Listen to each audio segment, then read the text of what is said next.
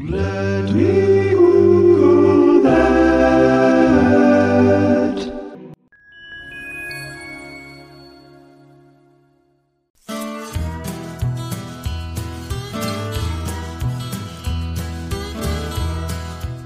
If you've been listening to this show for a while now, then you know how much I love doing deep dives or histories of food-related things. The more culturally and culinarily iconic, the better. So think, Slim Jims.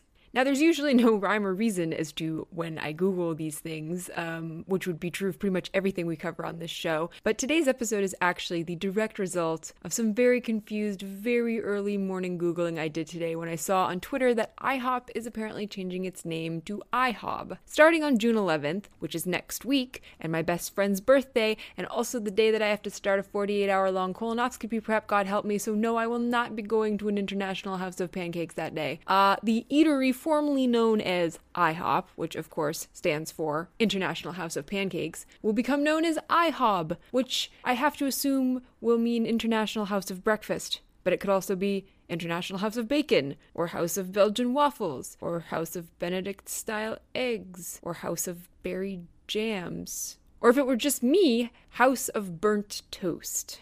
IHOP, of course, is known for its rather intense selection of pancakes, but as anyone who has ever been hungover within a 10-mile radius of an IHOP knows, it offers more than just pancakes.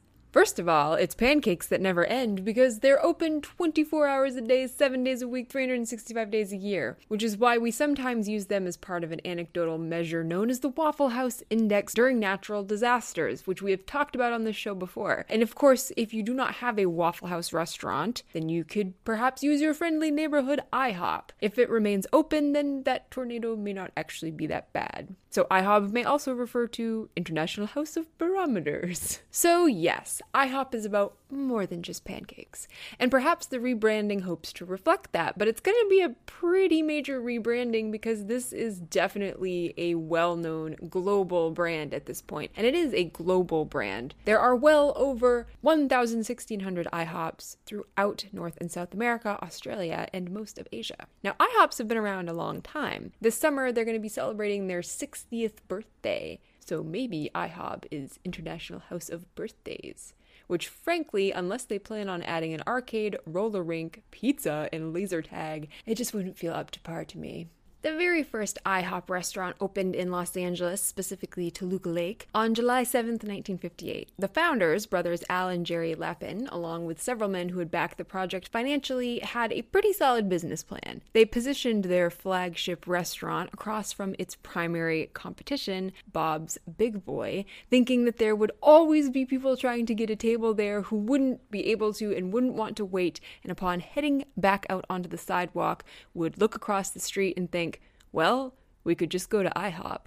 They also brought some culinary acumen from their past lives. The pancake recipe was their mother's, and the idea to always have a pot of coffee on each table came from Al's brief stint as a coffee delivery man in LA while he was trying to break into filmmaking. And the filmmaking connections had also landed them the talents of Albert Callis, who was designing film posters at the time, and he was roped into designing the logo and branding for IHOP, which pretty shamelessly took cues from its competition, like Bob's, Howard Johnson's, etc. Now, in terms of the name, though, it wasn't known as IHOP, it was the International House of Pancakes restaurant, and it was known formally as such for the first 15 years that it was operational. Then in 1973, after more than a decade of successful franchising, which included the acquisition of Orange Julius and other such shops in the 60s, they decided to shake up their marketing campaign by just trying to shorten the name to the acronym IHOP. And it really stuck. So basically from there, all of their branding and, advertising campaigns and even their trading in the stock market all throughout the 80s and 90s was set up to be under IHOP because literally no one calls it anything other than IHOP now. Throughout its decades-long history, IHOP has not remained totally consistent. They have had a slow but relatively steady expansion and actually underwent some pretty serious restructuring and redesigns in the 80s to accommodate the addition of lunch and dinner options, which sort sort of put them into the category of like a Denny's. Though wanting to keep their operating costs low, they designed their restaurant's new kitchens to basically be identical but small and split, so that if there are slow periods in the day, they can just shut one down and then just use one. And neither of these has an oven, and basically they decided that if they were going to expand to offer lunch and dinner, they could only offer things that could be cooked on the original equipment that was part of the breakfast kitchen. So they don't have any oven. So everything's basically made on like a griddle, I guess.